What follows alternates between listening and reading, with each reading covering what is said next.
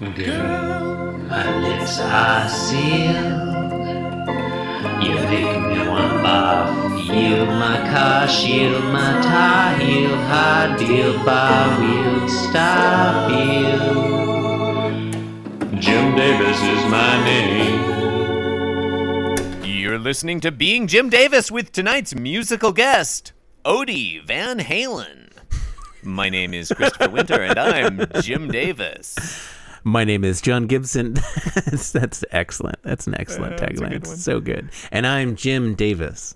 John, today is Tuesday, September 23rd, 1980. And today we are reading the 828th ever Garfield strip, a fairly common palindrome number. John, what happens in today's Garfield? Chris, in today's Garfield, the strip that we're reading today, John Arbuckle employs apophasis, a popular and well-known rhetorical device we used to mention quite frequently on this program. Yeah, we're not going to mention it today, John. We're not going to discuss apophasis. We're not going to say that its definition is when you bring up a subject by saying you won't discuss it. We don't have time for that. We're going to get right into the Garfield. Panel 1, Stan Cowpo. John Arbuckle leaning slightly towards Garfield, looking sly. Garfield looking up at John, looking unemotional. John Arbuckle says, "I won't say you're fat, Garfield." Panel 1 name drop, ellipses. Panel 2, John returns to an upright position, fully upright and locked. He is super erect. Oh, no, I'm not going there. He has a shit-eating grin on his face, eyes closed. That's exactly right. Yeah. And Garfield looks slightly intrigued compared with panel 1 to me, and it's very subtle. Yeah, I think that's fair. I think he's lifted his head up a tiny bit. Uh-huh. And John continues, "But I will say, get ready for this, you're two of the finest cats I've ever had." Oh, sorry. Wait. We're doing Alan Rickman now. Oh, fuck. Yeah, okay, you do But I it will back. say, you're two of the finest cats I've ever had. I'm not I gonna don't know try if and I don't think my Alan Rickman is very good. I think your Alan Rickman is far superior to mine, so I'm Okay. not even going to try to match yours. All right. I feel like I do a great Lyman, and I'm going to leave John Arbuckle to you. I love this new John that you've done, where he's portrayed by Alan Rickman. I think it's perfect. All right. I assume you're. Am I correct that you're doing Alan Rickman as Hans Gruber? I mean, that is who he is. The canonical Alan Rickman. Canonical Alan Rickman. In panel 3, John. Yeah. Oh, go on. No, that's fine.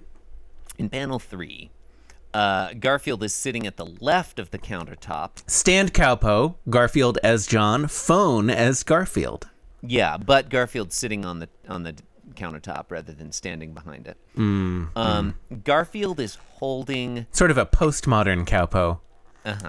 Post-mo Cowpo.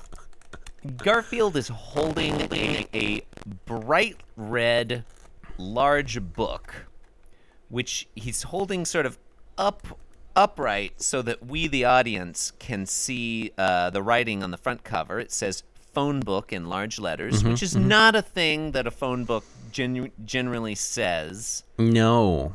Also, phone books aren't read, generally. Also, phone books are a lot thicker than that. Yeah, like this is a big book. Yeah, but it's although, not Muncie. phone book size. Yeah, Muncie's going to have a smaller book. Yeah. This is clearly the yellow pages because Garfield's thought, as he's paging through it, he's going, let's see, ellipsis, hairdressers, hearing aids, hitmen. The joke being, I guess, that he's going, Garfield, What do you mean you a cat, guess? A cat. What do you mean you guess? This is like one of the clearer, more, I mean, I would venture to say successful. Yeah, it's actually punchlines we've kinda had. Fun. It's kind of fun. Yeah. Garfield, a cat, is going to call up a hitman who lists himself in the yellow pages, think into the phone, that he will pay the guy money to kill John Arbuckle. Yeah. The man or woman. I don't want, hitmen. Yeah, let's not. I think that let's make that. Yeah, I mean, there are plenty of they qualified say- female assassins. Yeah. yeah. I mean, he's not look. It's interesting. He's not looking up assassins. He's looking up hitmen specifically. But I want to say that they're using that term as a gender-neutral job descriptor, which was kind of common in the 1970s and 80s. Yeah. No, the industry is a lot more progressive now. Yeah, hit people. They say. Yeah. Hit person. Yeah. Yeah, it's a fun joke. It's a fun image. I could quibble with the fact that I think probably there'd be a lot more stuff in between each of those things in the phone book.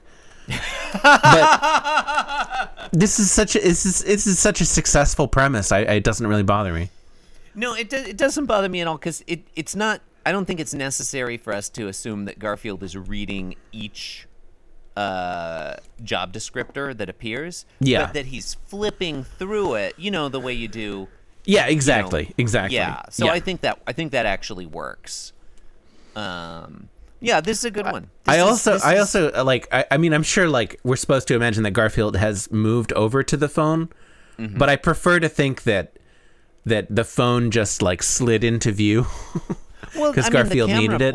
The camera pans to the right. Oh, you think the phone was always there to the right? Basically, be right there. Okay.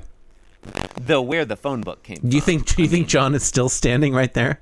I would like to believe. Do you think that he's Garfield still has that shit-eating grin on his face? Hires a hitman to kill John while John is present in the room. Well, I mean, number one, yeah, John's going to stick around because he's probably exhausted after coming up with that zinger. Yeah. And number two, Garfield's not worried about John overhearing him hire a hitman on the phone because Garfield thinks cannot speak. He's going to think that. Yeah. So John won't hear it. Well, I mean, also, John, let's be realistic. Like, this is a funny premise that cat is hiring a hitman to kill its owner. It's a fun, delightful, innocent premise, but let's be realistic. Absolutely. Based on what we know about John Arbuckle, there is no hired killer in Muncie who is going to go after John Arbuckle, a.k.a. Din Mother, because, everyone in the Muncie underworld knows that would be, you'd be signing your own death certificate. Yeah, probably whoever he hires is going to be somebody that's already on John's payroll. Yeah. It's just going to be like, oh, is this Din Mother's cat again? Not happening. Yeah. They're probably used to it. Standard cat behavior, John. Yeah. All right. Oh, cats be cattin'. Cats be hiring hired okay. Look, you've been listening to Being Jim Davis, waving at you, suction cupped in the window of a passing car. You can support the program by leaving us a review on Apple Podcasts. 5 stars, please. Why not visit our website, www.beingjimdavis.com. You can do a great many things there, including leaving us a message or signing up to co-host the program. Did someone do that for this week and we forgot? It's possible. You can also follow the show on Twitter at BeingJimDavis or follow me, I.am.the.worst on Instagram. I only post photos, John, of my feet. I am also on social media on the website twitter.com. The URL is twitter.com/inscrutableTaco. Thank you for listening. And, John, no one signed up for it. We got somebody's next. Thank you for listening. Thank you for listening, John. And good night. I was not listening, Chris, but you're welcome anyway. And right. I also thank you. Well, you're welcome. This podcast was brought to you by the Pitch Drop Podcast Network. Like what you just heard? Support the show by going to patreon.com/pitchdrop. And while you're at it, check out pitchdrop.net for more of this and other shows.